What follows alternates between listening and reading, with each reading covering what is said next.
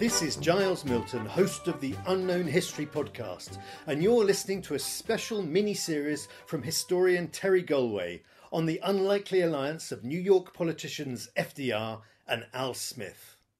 Hi, this is Terry Galway, and you're listening to Part 4 of Frank and Al.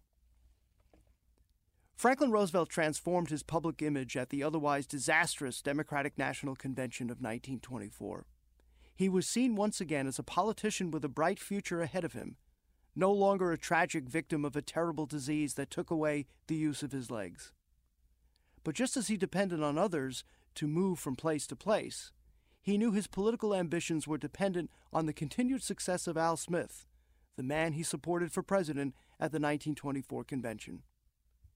After Smith lost his bid to become the party's presidential nominee, he ran for re-election for a third term as governor of New York.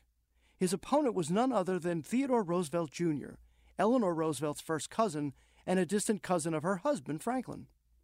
Eleanor seized the opportunity to campaign for Smith and against her cousin, linking him unfairly to the still-developing Teapot Dome scandal. Franklin continued to rehabilitate his body and remained off the campaign trail, but he did release a statement full of disdain for his distant cousin, urging New Yorkers to choose Smith because of his experience and his progressive record. Smith won a smashing victory. Despite that support, Roosevelt was not part of Smith's inner circle, and in fact, two key Smith advisors, Bell Moskowitz and Robert Moses, considered Roosevelt to be nothing more than a political lightweight, especially when compared with the self-taught Al Smith.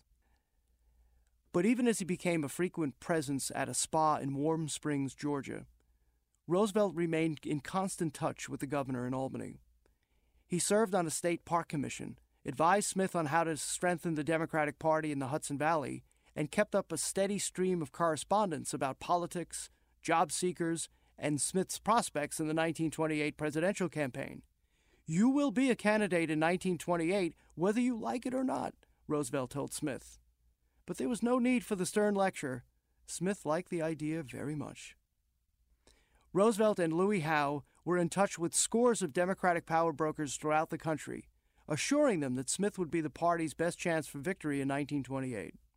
It was a bold claim because the issue of Smith's religion wasn't simply lurking in the background. It was in the very forefront of the nation's political conversation. Smith was a Roman Catholic, and no Catholic had ever won a major party's presidential nomination. But Roosevelt, a blue-blooded Episcopalian, assured his many friends and contacts that Smith's faith would not conflict with his duties if he were elected president. And when the Atlantic Monthly, an influential magazine, published an essay arguing that Catholics should not serve as president because they were more loyal to the Pope than they were to the country, Roosevelt urged Smith to respond. He did, in an elegant essay that still is relevant 90 years later. Thanks in part to Roosevelt's skillful advocacy, Smith faced little opposition as the 1928 campaign season opened. It was an astonishing turn of events, given how the party tore itself to pieces in 1924. Smith once again turned to Roosevelt to deliver his nominating speech at the convention in Houston, and FDR revisited the line that made his speech in 1924 so memorable, again calling Smith the happy warrior of the political battlefield. Smith was nominated on the first ballot, becoming the nation's first non-Protestant candidate for national office. With Smith preparing to face Herbert Hoover, the Republican candidate, New York Democrats had to find somebody other than Smith to run for governor. Smith had been their candidate 5 times since 1918, and there was no heir apparent. Eventually, Smith and other party leaders announced that the nomination ought to go to Franklin Roosevelt. He had, after all, served the party well and had tremendous name recognition. There was only one problem. Franklin Roosevelt wanted no part of it. He went into virtual hiding, something that was possible back in the days before instant communication. He was in rural Warm Springs, in a spa that had just one telephone, and he told staff that he was unavailable for any callers from New York. Eventually, though, with the help of Eleanor Roosevelt, Al Smith persuaded FDR to accept the party's nomination for governor. He did so with great reluctance, uncertain about his health and his chances. The presidential campaign of 1928 proved to be one of the ugliest in American history, still. There were several issues at play. The prosperity of the Roaring Twenties, which took place under Republican rule. The cultural war over prohibition, which remained the law of the land even though it was widely violated and ignored, especially in the cities of the North and the Midwest. But more than anything else, the nation was divided over Smith's religion. For many Americans, Catholics were the very definition of un-American. They took orders from the Vatican. They didn't understand Protestant concepts of liberty. They could never assimilate. They were easily manipulated by unscrupulous priests. The Ku Klux Klan burned crosses when Smith spoke in Oklahoma. Protestant ministers told their congregations that they must vote against Smith in order to preserve their nation and even their marriages, for it was said that Smith would nullify all non-Catholic weddings.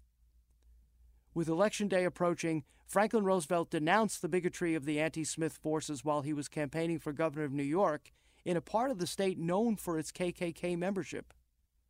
Roosevelt knew he risked alienating some voters with his defense of Smith and his religion, but he made it clear that it was a matter of principle. He would rather lose than remain mute in the face of hatred. Election Day 1928 was a good day to be a Republican and a bad day to be a Democrat. It was clear early in the evening that Al Smith was destined to lose in a landslide, and so he did. It seemed equally clear that Roosevelt, too, would go down to defeat. When he left campaign headquarters in Midtown Manhattan with most of New York's votes counted, Roosevelt considered himself a loser. But he woke up a winner. He prevailed by just 25,000 votes out of more than 4 million cast. His comeback was now complete. He had won an election for the first time since 1912, and he knew better than most that the governor of New York was always considered a presidential candidate in waiting. Victory was glorious, but few now doubted that there was more glory to come. In defeat, Al Smith thought he might serve as the state's shadow governor, while FDR continued to spend months in Warm Springs. He was quickly disabused of that idea, as Roosevelt asserted himself, appointed his own people to key positions, and politely declined overtures from his predecessor. Still, Smith remained publicly supportive of his successor and friend, and when Roosevelt ran for a second term as governor in 1930, Al Smith delivered the nominating speech at the state Democratic Convention. The state and the nation were in the grip of the Great Depression, but Roosevelt was as popular as ever, thanks in part to his aggressive jobs and public works programs. On Election Day, he recorded the greatest landslide victory in New York's history, winning re-election by nearly 750,000 votes. Soon there was talk of Franklin Roosevelt's inevitable campaign for the presidency in 1932. But there was a potential obstacle in Roosevelt's path, and his name was Al Smith. If you like what you've heard, my book, Frank and Al, is available at bookstores everywhere.